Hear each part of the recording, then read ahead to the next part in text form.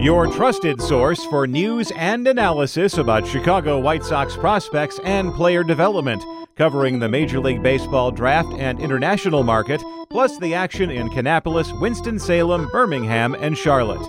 This is the FutureSox podcast with your hosts, Mike Rankin and James Fox.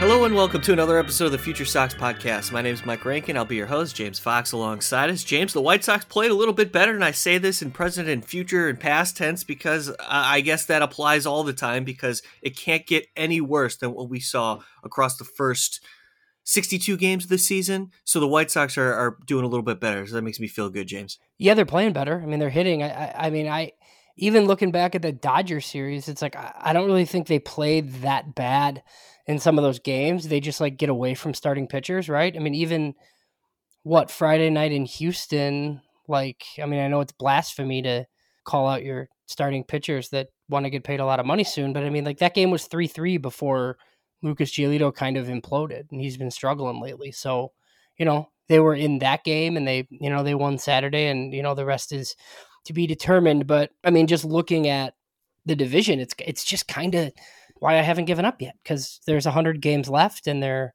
like three or four back in the loss column from both teams, and they have the easiest second half schedule in baseball, and they're finally starting to play a little bit better. So, they're going to suck all of us back in, I think. That's James Fox. He's our senior editor at FutureSox. Follow us on Twitter at FutureSox, and also go to FutureSox.com. You'll see our entire library of all the content that we provide attached to SoxMachine.com. So if you haven't heard, where have you been? But I appreciate everybody who has followed along our journey this summer, as FutureSox and Sox Machine have been partners throughout, and we've had some fun putting out content. SoxMachine.com/Patreon. I don't know, James, I get it wrong every time. Patreon.com/SoxMachine. Whatever. If you want to be a patron, please consider supporting us. It really does make a difference for the content that we produce, and it continues to motivate us to get out a better product. So thank you to all who support us and subscribe to our podcast. Quite frankly, James, this has been a lot of fun doing it weekly every Tuesday. I mentioned the Big League Club because we have Jim Margalus, the editor-in-chief at Sox Machine, with us later on in this episode as he took a trip out to the Winston-Salem area catching the Dash, the Advanced Day affiliate of the Chicago White Sox. So we're going to get some up-close and personal perspective from Jim, who saw Oscar Colas and a number of other Winston-Salem Dash. Again, James, this is important because as we start thinking about our next top 30, which has changed a ton, and we even brought this up on previous episodes, Baseball America is doing this thing where they're updating the top 30 consistently across all 30 teams in Major League Baseball. And we saw a handful of names littered across at least the top 15 of the White Sox updated top 30 list from Baseball America, which got us thinking, this is a system that is changing quickly. And with the draft coming up in about a month, this may not be the number 30 overall system anymore, I think. Yeah.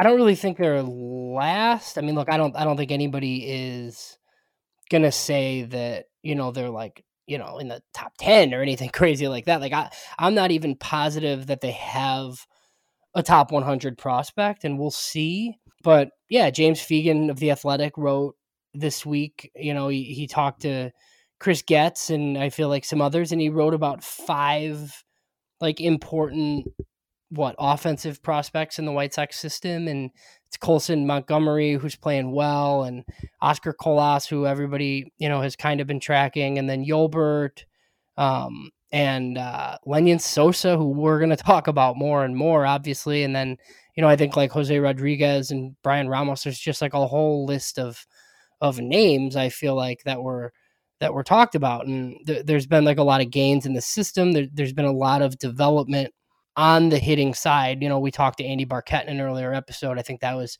eye-opening and very enlightening.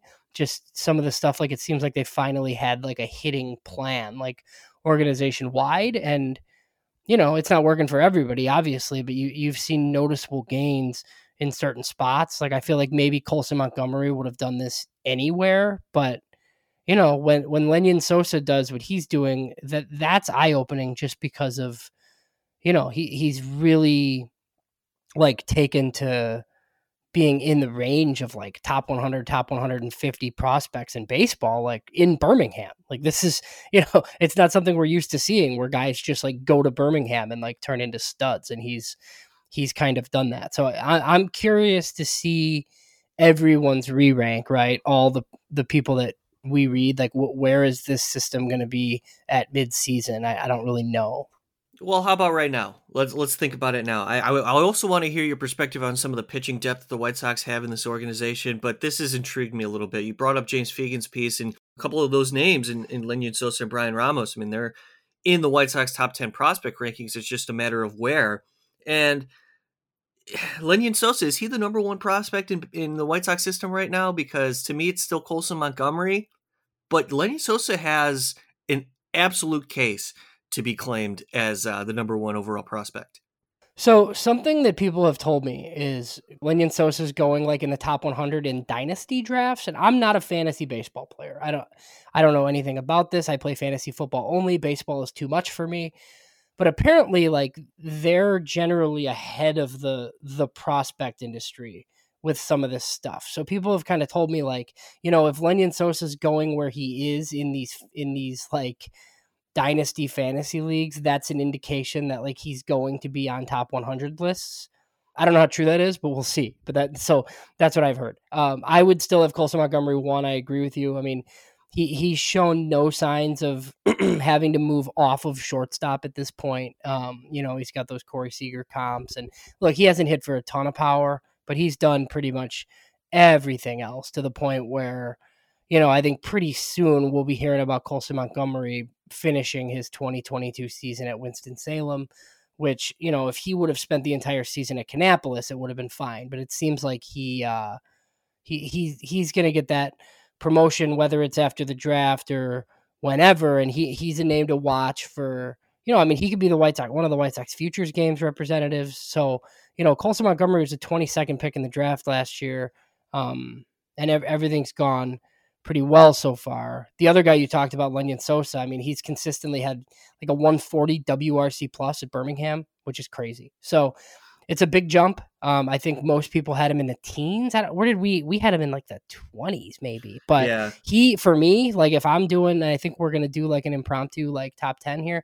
He's 2 for me in the system right now behind Colson. I mean, he can play shortstop, even though like, he's played second, he's played third, but he can play short. And he's 22 years old doing what he's doing at Birmingham. He should be like helping the big league club this year. In a system like this that was 30 and probably isn't anymore, like he's absolutely in the top 5, and I would put him 2. And that's why it's so difficult to think about where to rank these players, because a lot of it has to do with proximity to the big leagues as well as expectations, draft capital. I mean, all of that stuff comes into play. And with Lenyn Sosa, you look at his numbers in Birmingham, the guy is so close to being major league ready if he's not there yet. Plus, he's 22. The guy's got 13 home runs in Birmingham. So it's really hard to not put him at number 1 right now. But I still am stuck on Colson Montgomery because of the complete package, the tools, the consistency, the on-base percentage, just the natural athleticism that he brings, especially as a shortstop, a longer shortstop in his frame. Left-handed bat who puts bat to ball at a consistent rate in his first full professional season. I am not willing to jump off the bandwagon of Colson at 1 yet, so that makes me think who's number 2. And you can also put an argument in there, and I would listen wholeheartedly, about Oscar Colas because of the pedigree that he brings to the table, as well as proximity to the big leagues. He might have a little bit longer of a trek just because of the international to stateside part of adjusting to the game, but still, it looks like the package is there in Oscar Colas to convince me to be a regular major league starter in the outfield for the White Sox, if not next year, mid next year, maybe early in 2024. So that makes me think, okay, how does that relate to Lenyn Sosa? And then we're just talking about the top 3 right now. And all 3 of these players, you can make an argument can be number 1. So James, you mentioned the top 10. Let me list mine real quick. I'll get you yours. Mine, just impromptu, I think, as we were discussing this prior to the start of this episode. I wrote down 10 names, and here they are. I have Colson Montgomery, Oscar Colas, Lenyon Sosa, Jorge Vera, Sean Burke. That's my top 5 at this point. Then it's Jose Rodriguez, followed by Brian Ramos, Wes Kath, Christian Mena makes an appearance at number 9. And my top 10 rounds out with Romy Gonzalez. And I get Romy there because, 1, big league experience already. 2, the fact that he's got the frame, the athleticism, the power, the strength, the arm strength, all of it to play at a big league level in the infield or even in the outfield if necessary. I think this is a guy who's a big leaguer and deserves to be mentioned in the top 10, despite the fact that he's having a slower season this year. Christian Mena is bursting onto the scene, and he is finally pitching at a full season professional affiliate, and he looks awesome. At 19 years old, this guy looks like he is going to translate across the next year and a half, and we'll continue to monitor Mena, of course, but this is somebody who will propel up the system. I have extreme confidence, despite the fact that pitching can be random at times, and you really don't know. But that's my top 10, James. Let me hear yours. Mine's actually very similar. Here's the thing. I understand arguments for Rodriguez and Ramos up here. I've talked to a lot of people and debated a lot of people about Brian Ramos. I like him. I just think, with a corner profile at Winston, he's doing what he needs to be doing. But I kind of need to see it at Birmingham personally. So I would put Colas 3. I understand why somebody wouldn't. I mean, he's, 23, I believe, and he's definitely a corner guy, but it's left-handed power that the system really just doesn't have that much of. And I think he's going to finish his season in Birmingham, and then we'll be talking about him because I wouldn't be surprised if he's in the fall league too. So, I go to pitching after that, just like you. Jorge Vera hasn't thrown that much, but he's the highest upside starter in this system. So he's at Kannapolis right now. He was cut short a little bit the other night because of a rain delay, but he's going to be very exciting as we round out the rest of this year. Sean Burke was their 3rd rounder last year. He's already pitching in Birmingham. So, he's part of your immediate pitching depth, which I think we're going to get to in a little bit too, because there's, the Davis Martin thing is fascinating for me. I don't have him in this top 10 just because he's 25, but that's been super interesting. I go Jose Rodriguez 6. He's struggled a little bit. He's seemingly getting it together, but I mean, he's super young in Birmingham, at AA, and he can play shortstop. I have Ramos at 7. And then Wes Kath, Wes Kath is 8 for me. He's played very well at Kannapolis lately, but again, another probably corner profile. We'll see if he stays at 3rd. It's going to hurt him a lot if he can't, but he's hit, he's played well. I like that pick. It was still a good pick. This is where, for me, I didn't really know what to do. Mena, I'm a big fan as well. I'm not going to go with him just because it's only Kannapolis, so we'll see. I need to see him at Winston. He's getting everybody out with breaking stuff. So, the fastball's 92, which is good. He's got to add velocity to the fastball. Once he does, I think he's going to be a fixture in their top 10, but I'm not quite ready yet. Matthew Thompson has been very impressive to me. And, full disclosure, we're recording Sunday afternoon and he pitches today. So, he could get bombed and I could look real dumb on Tuesday. But, Matthew Thompson, I just like that he's starting to string outings and appearances together and his athleticism is showing and he's learning how to pitch and he's pitching really well. So he's at 9. And then I'm slotting Jared Kelly in at 10 still.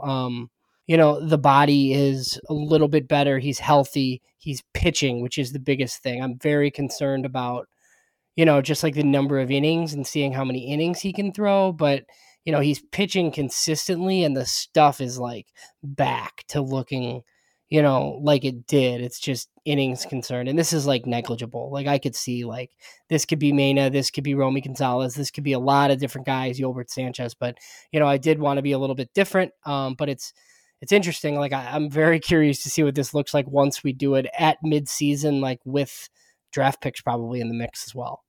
Well, it's a good point to make, including Matthew Thompson or Matt Thompson in this because of the fact that following Jorge Vera, you believe Thompson's the next best pitching prospect in the system. And I totally understand that. When it comes to Christian Mena, James, I know you and I agree about the potential there. I am buying into the potential. That's why I have him in the top 10 in June, on June 19th at this point. So I just wanted to throw that in there. The belief is real in Christian Mede on my end here. So that's it, James. Like, that's our top 10. I think we're going to revisit this like very soon. We have a lot of draft conversation left untapped as well. We're going to have several guests upcoming leading up to the July 17th amateur draft. And of course, yourself and Josh Nelson, even Jim Margalus, they're going to be doing stuff. So listeners, please follow along as James, Josh, and Jim and everybody else at Sox Machine and FutureSox put together our draft profiles and previews and live events. It's going to be interesting, depending on draft philosophy as well, to see where they decide to go at pick number 26. But James, before we get to Jim and his update on the Winston-Salem Dash, you wanted to talk pitching a little bit. You mentioned Davis Martin. Jimmy Lambert's a part of things at the big league level. This is a nice surprise that the White Sox were able to get the production from Davis Martin. Not to mention, shout out Johnny Cueto. The guy's been outstanding. Jimmy Lambert was developed consistently as a starting pitcher, but maybe now is time to commit him as a long middle reliever. What do you think? Yeah, so it's one of the so we've mentioned James Fegan a lot. His article that I read today was great, and it was pretty funny because it was talking about Davis Martin and how Davis Martin like sticks his butt out before every pitch and why he does that. And I just like, okay, this is just like one of those like quirky things that James often does, but it's because of something that he figured out like in the White Sox biomechanics lab that it's like helping him. So I'm not going to give his piece away. It is, the Athletics behind a paywall. So, go and make sure you read that. But, one of the things that Davis Martin being good has allowed the White Sox to do is use Jimmy Lambert like in the bullpen and in shorter relief. And look, he's not really stretched out and ready to go 5 or 6 innings. And honestly, I don't even know if that's the best thing for him at this point because his stuff is really good. And, it plays up in 1 and 2 inning roles. So I'm hoping that, with this roster crunch that's coming and, 13 position players, 13 pitchers, I'm hoping Jimmy Lambert stays. I'm hoping he's in a relief role.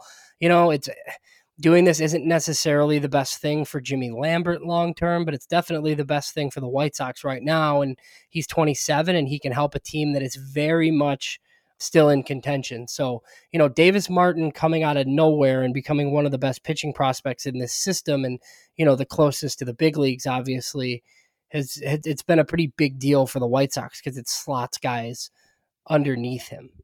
Following the Jimmy Lambert, Tommy John, and that was 2019 or was that 2018? Because I remember he returned 2019, right? Because he returned during the 2020 season and then he got hurt again. Yeah. He started with the team in 2020 and he probably wouldn't have, right? If it wasn't the short season, but then he kind of got hurt again right away.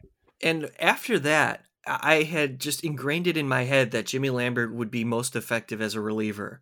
So hopefully it does come to fruition in terms of, the success in his career. Obviously it's better to be a starter, but if he can have major league consistency as a long reliever in the pen, Jimmy Lambert is a find and a value because look at what Reynaldo Lopez is doing currently. I mean, there is value in that spot at a major league pen anywhere. So all the best to Jimmy Lambert. We'll continue to monitor that as well. I mean, this is a White Sox draft pick that they've been developing for years.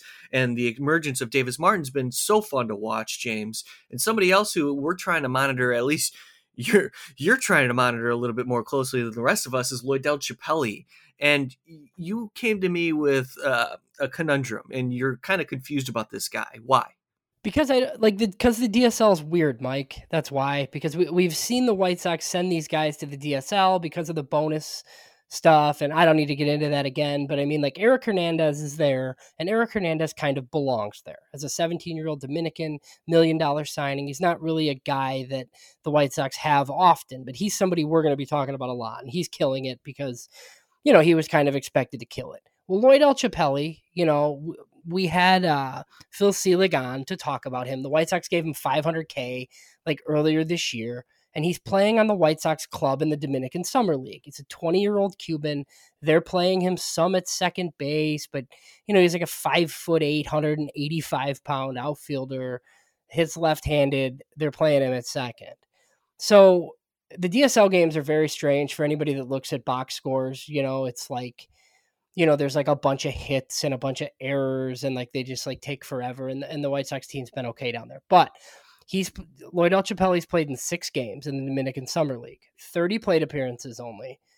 See if you can guess what his weighted runs created plus is.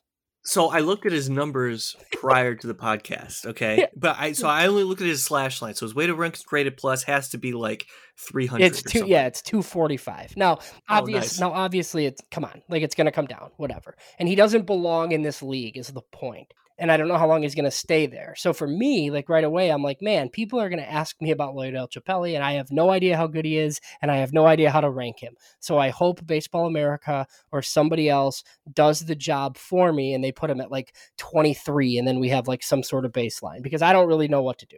Well, I'm glad you mentioned that. It's a fun little mention with sample sizes. Always love having fun with sample sizes. He's got a 1350 OPS in the Dominican Summer League. And that's also, like, it's important to note, he's 20 years old. Coming from Cuba. That's something to monitor. He's like, I'm teaching summer school right now. It's like when I play kickball with the 6th graders outside and kick it over their heads. Like I'm awesome. Yeah. That's kind of what it seems like. Sort of a reminder that Jorge Vera dominated in the same way, just absolutely blown it by younger talent out in the Dominican when he was working with the White Sox prior to his trek stateside. So, it's all of that perspective is important to put into context. But James, this is fun. We have more for you here on the Future Sox podcast. Jim Margalus is going to join us after taking a trip to Bowling Green. He was watching the Winston-Salem Dash and the Chicago White Sox prospects at the advanced A level. We're going to get his thoughts next, but don't go anywhere. We have a break first. If you don't want this break, become a Patreon. We get you a free episode of this podcast every week if you subscribe to our Patreon page. Go to SoxMachine.com. We're going to take a break. Come back. Jim Margalus coming up.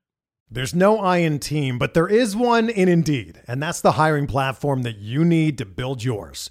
When you're hiring, you need Indeed. Instead of spending hours on multiple job sites searching for candidates with the right skills, Indeed's a powerful hiring platform that can help you do it all. One of the things I love about Indeed is that it makes hiring all in one place so easy because Indeed does the hard work for you. They show you the candidates whose resumes on Indeed fit your description immediately after you post so you can hire faster. Join more than 3 million businesses worldwide that use Indeed to hire great talent fast. Start hiring now with a $75 sponsored job credit to upgrade your job post at Indeed.com/Blue Wire Sports. Offer good for a limited time. Claim your $75 credit now at Indeed.com/Blue Wire Sports. That's Indeed.com/Blue Wire Sports, and support the show by saying that you heard it on this podcast. Indeed.com/Blue Wire Sports. Terms and conditions apply. Need to hire? You need Indeed. Pleased to welcome in Jim Margalus, editor-in-chief of Sox Machine, as well as Future Sox, and also part of the Sox Machine podcast with our pal Josh Nelson. Jim, pleasure to talk to you, man. We're going to get into the big league club a little bit because I want to talk White Sox with you since we have you, but you took a trip to Bowling Green to check out the Winston-Salem Dash, the Advanced A affiliate of the Chicago White Sox, and we want to pick your brain on some of the things that you saw out there within the White Sox affiliate. Here's where I'm most curious. Did you get that feeling when you were watching Brian Ramos play that made you say, yeah, this is a future White Sox big leaguer? I actually had a little bit of that feeling last year, seeing him with Kannapolis, with the White Sox, with the way some of their prospects have matriculated in the past and how some of them have hit walls, especially guys who are expected to hit for power. Like I'm thinking like the Luis Gonzalez, Blake Rutherford, before him, like Diane Viciedo, like the guys who were expected to hit for power just couldn't pull the ball in the air. Like even Viciedo, as strong as he was, could not lift the ball in the air. And for Kannapolis last year, Ramos is okay. But when I saw him, a couple games in person, I saw like, oh, he's lifting the ball to the pole side. There's a line out to the shortstop. There's a well hit ball to left field. Like he wasn't getting great results, but the swing was there. He didn't look like he was overexerting himself. And given the decent walk to strikeout ratio and age for level, just thought, oh, this is kind of a guy. I like what I'm seeing so far. And when we're ranking them, or when I was ranking, because I do my own rankings at Sox Machine, and just I kind of play hunches and guys I hate to see traded. That's how I view them. I almost considered them ranking in my top 5 just because I liked what I saw and I liked the power. My questions were like, just still in low A, and Kannapolis is kind of a mess, and low A was a mess for a lot of teams around the system. So I kind of wanted one more year post-pandemic to understand where talent levels were ultimately settling in A-ball. And also just defensively, wasn't sure where he's going to play. He had the shoulder issue that limited him to second base and limited his throwing. But this time around, I saw a massive 400-plus foot homer, like nearly 110 miles per hour off the bat down the left field line. Not sure if it was fair. Like it was ripped down well over the foul pole. Like there's no real visual reference for, where it landed. I think it left the park. It was only 318 to left, so it cleared the wall by plenty. The left fielder kind of threw up his hand saying like, that wasn't fair, but the umpire called it such, and it was certainly like rewarded for his contact. Also, just everything was going to left field in the air, like not really rolling anything over. Hit a couple balls to the right side, but just the good contact was going to the left side, as you'd like to see.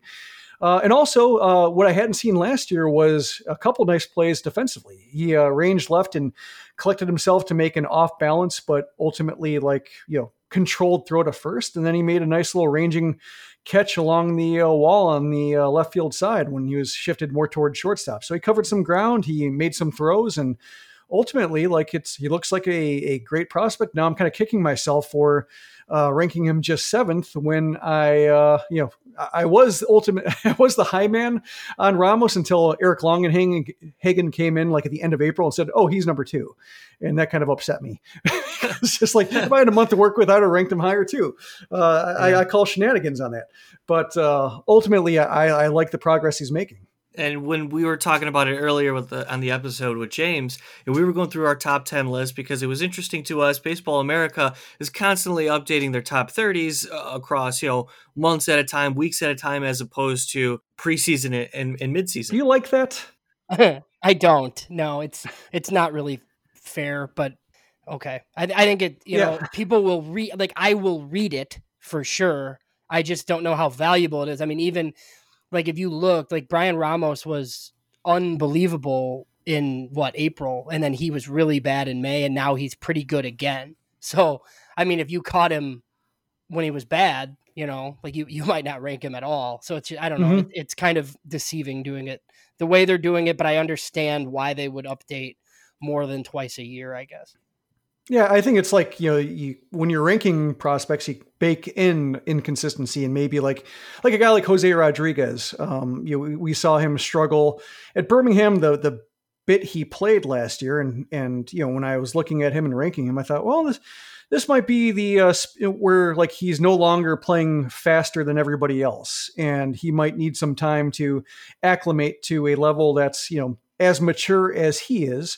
And more of his physical tools are going to have to be refined into skills, and he'll probably need a lot of the year to do that. But I kind of bake that into my ranking. So to kind of bail on him, I think I had him ranked 5th. Like to bail on him now seems like it's a little bit unfair and kind of a little bit disingenuous.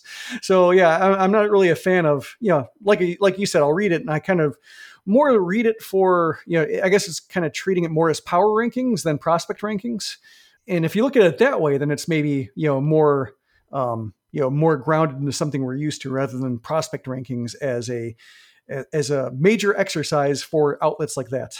Yeah. So, you've seen Birmingham this year too. So one thing that I kind of want to ask you, like if you had to rank right now, and it's really putting you on the spot, but if you listen to the episode, I was a little confused earlier. Like, I feel like Lenyon Sosa, like you saw him in person, you wrote about him, what he's doing in AA. I mean, he's probably one of the top 3 prospects in the system.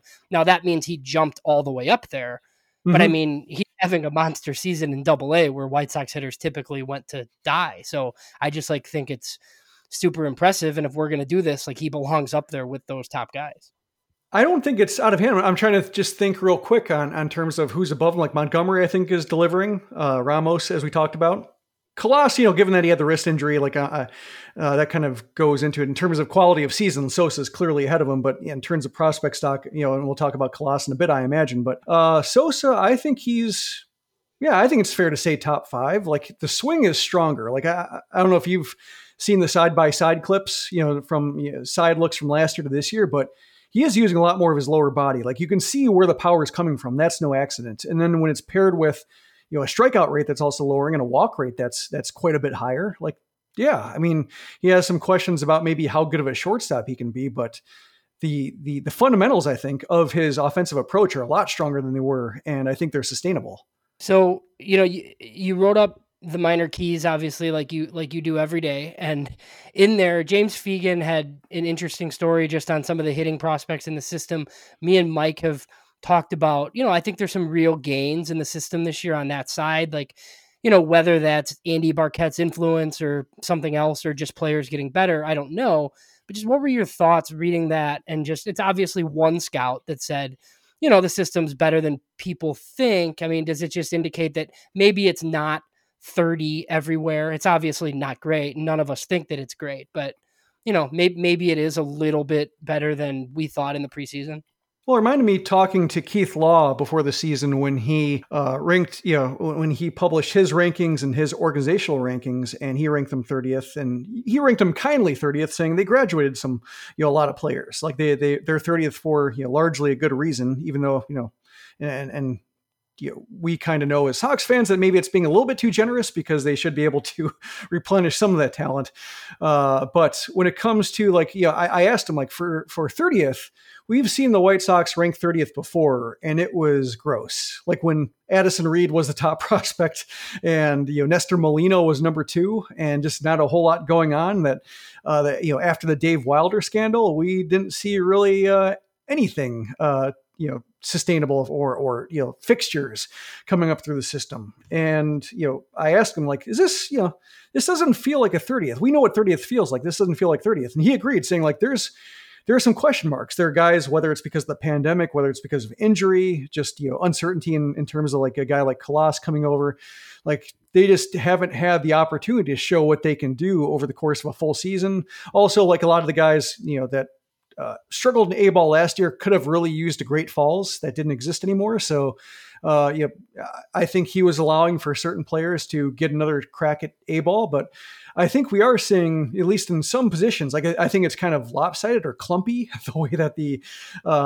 organization is producing some prospects, and they're really thin in other areas like pitching. But it is there are some fun players. I think you can put it that way. It's hard to field teams.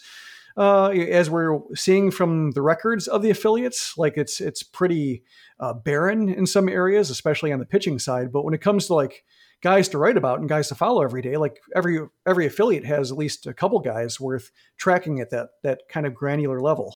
That's really well said. I'm glad you put it in perspective that way, because that's what we try and talk about on the podcast as much as we can, is to understand the context of where the White Sox stand at 30.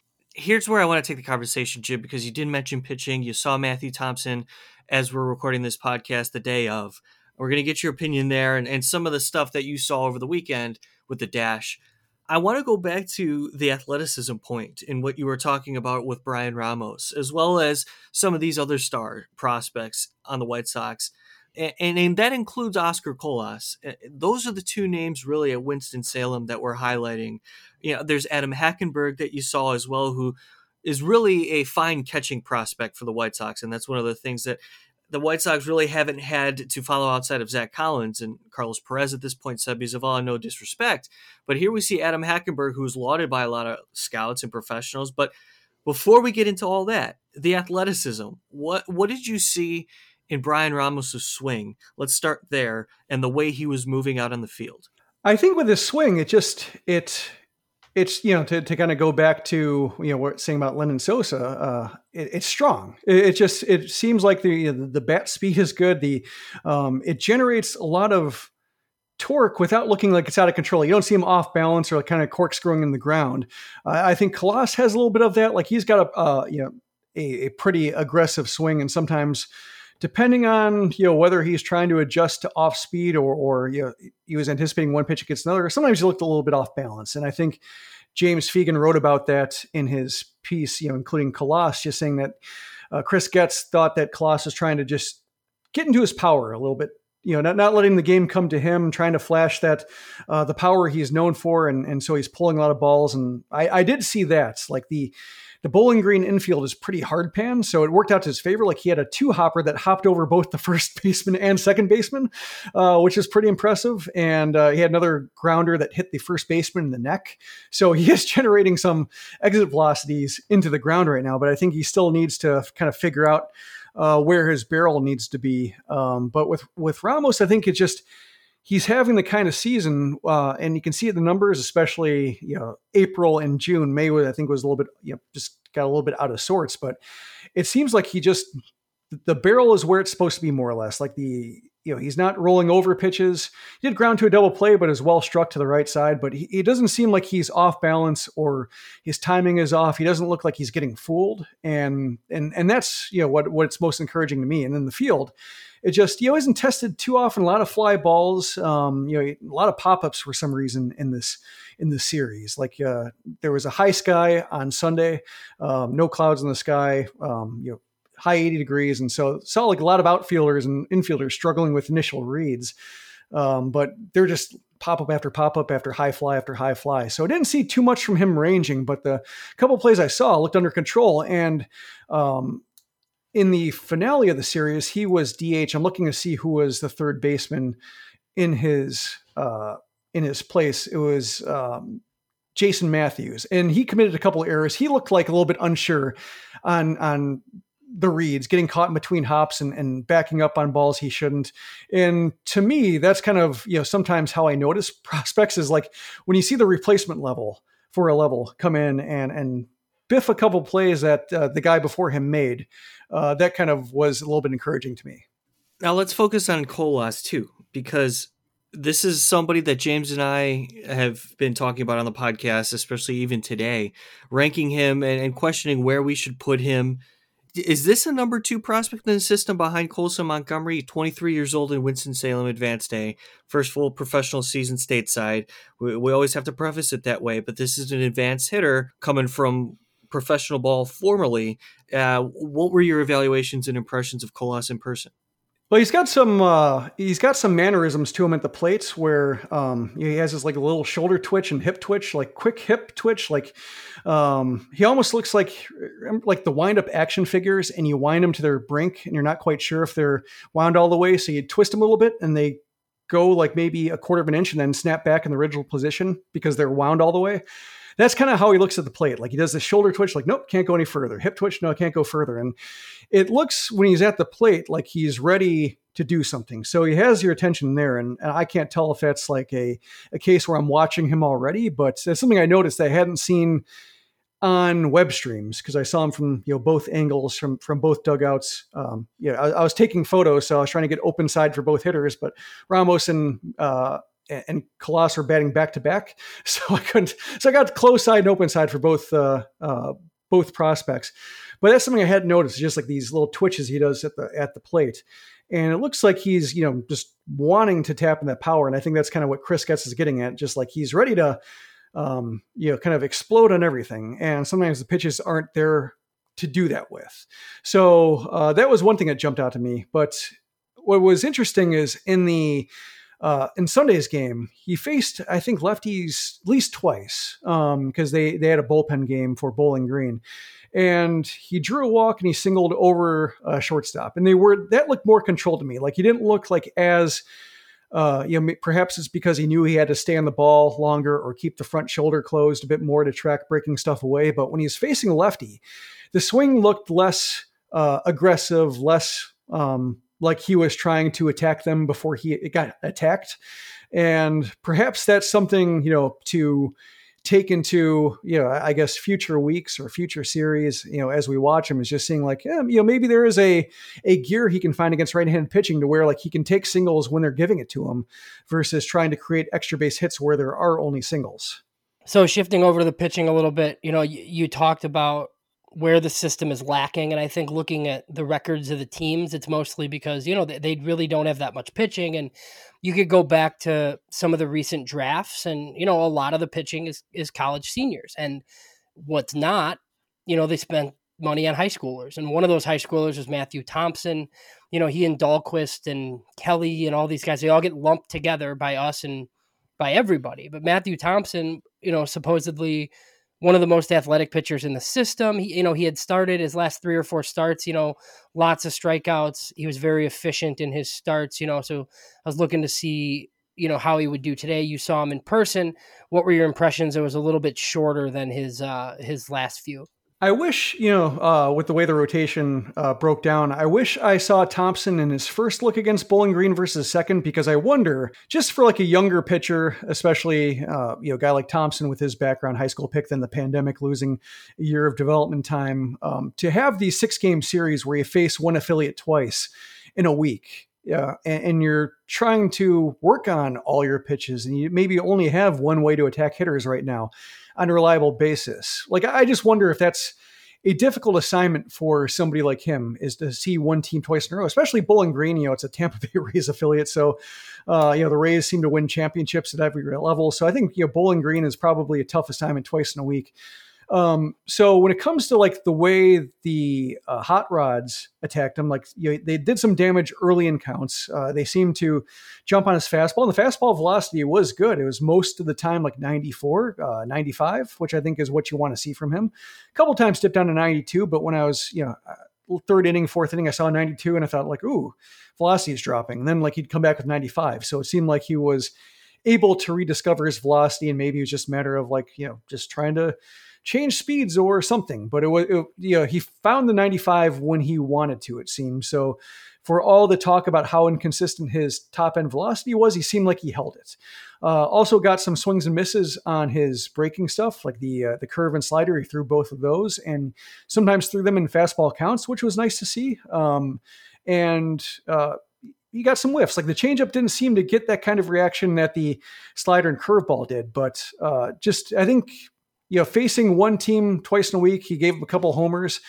First homers he'd given up in 4 starts. So like he didn't walk anybody, didn't hit anybody. So he was attacking the strikes. And I think just, my sense of the game was that facing the same affiliate twice in a week, and a good affiliate at that, just if you're attacking in the strike zone, they can probably adjust and have a better understanding of what those strikes look like. Yeah, it's a good point. He was really good against them the last time out, the earlier start, like you mentioned. So, a couple more guys there that I think people have paid attention to. Adam Hackenberg, 18th rounder last year. Mike alluded to the fact there's, I don't really know what Adam Hackenberg is. I mean, he was a junior out of Clemson that was hurt a lot, but the Sox don't have much catching. So that's why him doing anything is kind of noteworthy. And then, Luis Mieses too, I feel like has been in the system forever and is still pretty young at Winston playing in the corner outfield. So what was your impressions of those two guys? I think with Hackenberg, I was impressed by his receiving, like watching behind the plate and watching some of the reactions from Hot Rod's hitters. I think he got probably 5-6 backwards Ks, like, strikeouts looking on a lot of them on edge pitches. And he did a nice job, especially with lower strikes, of catching them on the way up. You saw a lot of just the mitt moving towards the plate. I didn't see a lot of, occasionally he'd catch a low pitch and the mitt would go in the dirt, but that's because it wasn't worth saving. It's just, he's not going to whiff on that. So he just, take it in the ground. But anything that was, presentable, that wasn't like, didn't require him to reach across the plate, like he was catching on the way up, and it seemed to pay off in the form of strikeouts for his pitchers. So that was nice to see. There were a couple fastballs low in the dirt, like kind of just short hopped him that he didn't block cleanly. One got through with his legs, the other just kind of clipped him in the heel and rolled away from him for extra bases. So that might be like one, and we've seen that with like framing first guys like Grandal and Tyler Flowers, that when they're, that's focused on framing, sometimes those blockable pitches get away from him. So that might be the one drawback he might need to work on. Got a couple of throws off that were, weren't outs, but looked fine enough. Like they weren't running on him. They weren't, they weren't pouncing on him. So I imagine from what I saw, the arm is okay. Hit an opposite field fly, to the warning track for a sac fly. He seems like if he's going to, advance and be on the major league radar, it will be as a catcher pitchers like throwing to versus somebody who's going to define himself by, power or, getting on base. Like he looks under control at the plate, but it didn't seem like, he wasn't really ripping the ball and judging it by, how many balls are they pulling into the air. Didn't have that going for him over the course of 2 days. Had some pop-ups, ground into a double play. So based on, my 2 looks, which I imagine, it counts as the smallest of all samples, just struck me as a guy who, catches well. And that's certainly great for a guy at his level and how the White Sox got him. But I imagine if he advances, it'll be in a way that if you're scouting off the stat line, you're going to say, like, what's the big deal? Why do they like him so much? And that might be why they like him. Yes, too. Second game, he subbed for Duke Ellis, who got ejected. And the Duke Ellis experience was a lot of fun. But he came in, faced a couple lefties, so not really a strong side. And he still looks like, somebody who profiles more like a platoon bat, because the stronger, more confident swings are against righties with breaking stuff coming into, where it seems like he really has to focus on keeping that front shoulder closed and really just, kind of keeping the barrel in the hitting zone longer. So it's not really an assertive swing against left-handed pitching, but right-handed pitching, it looks like somebody who, has some loft, has, is finding, he's not going to draw a ton of walks, it seems, but he doesn't really swing at a whole lot of junk. Just, I think he has a good enough barrel control to where, like, a lot of the pitches he swings at, he puts into play. Very encouraging and great insight, Jim. A couple more before we let you go. I want to ask you about the big league club, but before I do that, you got to tell me what the Duke Ellis experience is. And I'm curious about Ty Madrigal. Did you see him this weekend? He didn't pitch for me. I did see Trey Jeans, who has some good strikeout numbers. Wanted to see what he's about. He throws like sits 93, 94. Has a curveball, I think the prospect writers would say was flashes plus, but a lot of times just didn't do much. The command wasn't great, but got a couple knee buckles and swings on strikes, just with some good sharp breaking action. So there might be a 2-pitch combo there, but it's not quite there yet.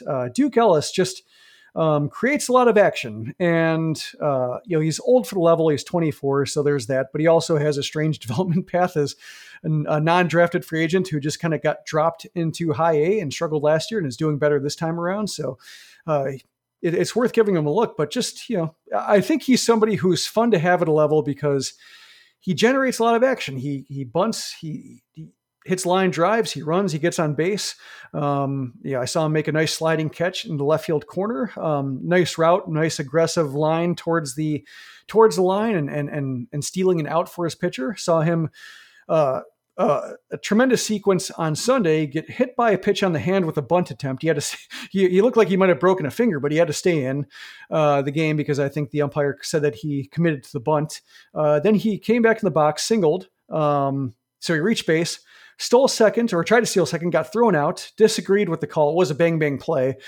Disagreed, was yelling at the umpire while running back to the dugout, and then kept yelling at the umpire from the dugout and got ejected. So there was just I think he's 25 for 28 or something like that, stealing bases now. So maybe he's not used to getting thrown out and was very offended at the fact that an umpire could think he was thrown out. But certainly a lot of action. And, there's that kind of tier of old for the level outfielders like Tyler Neslony in Birmingham, like he's been raking there. And it'd be kind of nice, with Adam Hazley getting bumped up to the majors to kind of maybe test these guys, move Ellis up to Birmingham, move Neslony up to Charlotte just for a little bit and see if there's anything there, because, perhaps it's a case where they are just organizational players and they help make a manager's job easier at those levels by performing and giving a reliable bat and presence in the lineup. But given his unusual development background, I'd like to see if that, as we saw with like Jose Rodriguez, his action-based game doesn't quite have the edge that it did in Winston-Salem at Birmingham. And so I'd like to see the same test for Ellis to see, like, does playing aggressively, his brand of baseball, does that generate success on its own, or will he have to refine some of those actions into, stronger skills? There it is. Now, when it comes to organizational depth, and we relate this to the White Sox, my biggest concern is the pitching. I know the hitting has been all the rage this year and the lack thereof. However, I feel like if there's any chance for this White Sox team to, 1, make the playoffs and 2, make a run, it's because of their pitching staff. Now with Jimmy Lambert being included at the major league level at this point, as well as Davis Martin's emergence, where do you see this organization, or at least how do you see this organization when it comes to organizational pitching depth, and where do you see the big league club, how they sit right now as it stands? I thought the pitching depth was going to be pretty scary when Michael Kopech was penciled in for the 5th spot and there really wasn't anything behind him. Then they signed Johnny Cueto, and right now you can make an argument that he's the best pitcher on the team, like just snapshot wise. Like maybe now over the course of a full season, things will even out, but just if he's not the staff leader, he's at least a staff savior right now for the innings he's delivering on a reliable basis. And then you have Davis Martin kind of coming out of nowhere and replacing the kind of production we thought they might be getting from Jonathan Stever. So between Cueto stepping in for Keuchel and Martin stepping in for Stever and Jimmy Lambert finding a niche as with Lambert, I liked watching him pitch one time through, and then it got scary. Like I just didn't like his ability to, and I think, they try to manage him as an opener type, as a, let's cross our fingers for 3 innings and hope that he doesn't have to wade too deep into the lineup a second time through, especially if he can avoid the heart of the lineup, that would be great. And he had some starts that were good for that and some starts that were just, they won innings no matter what. They were okay taking loss, especially last year with the kind of divisional lead they had. But I think with Lopez, with Lambert, with Martin, all kind of able to provide 2 to 3 innings of quality relief, whether it's in the, whether as openers, whether as bulk pitchers, relieving an opener, like they have some guys who can mix and match. And, if it is a situation where a starter is rehabbing or, they don't want to push a guy like Michael Kopech coming off a knee injury or somebody like Lance Lynn, or if they just, for whatever reason, imagine a situation where the bullpen is rested enough to where they don't need to go 100 pitches or even 90 pitches with the guy. Like, I think they have depth.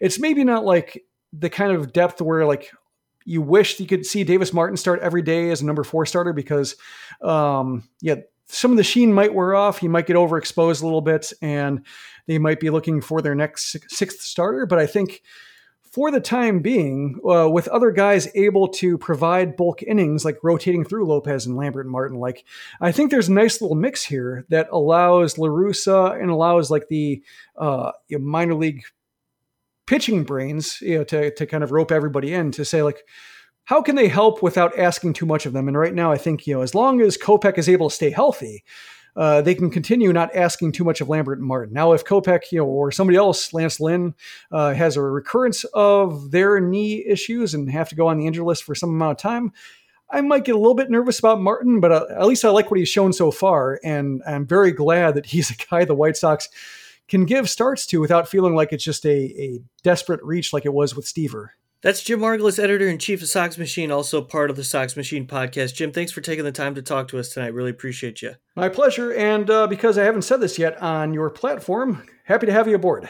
Absolutely. That's Jim Margalus, the man, the myth, the legend, following the White Sox so you don't have to. Now we can all do it together, collectively. Thanks for being a part of FutureSox and Sox Machine. You can listen to us every Tuesday on the Blue Wire Podcast Network. Subscribe to us on wherever you get your podcast, but also become a patron if you're willing. Really helps us grow the platform and our product. Thanks for all your support. We really do appreciate it. So for Jim Margalus and James Fox, my name is Mike Rankin. This has been another episode of the FutureSox podcast. Again, listen every Tuesday. We'll have it ready for you. Until next time, folks, thanks so much for listening.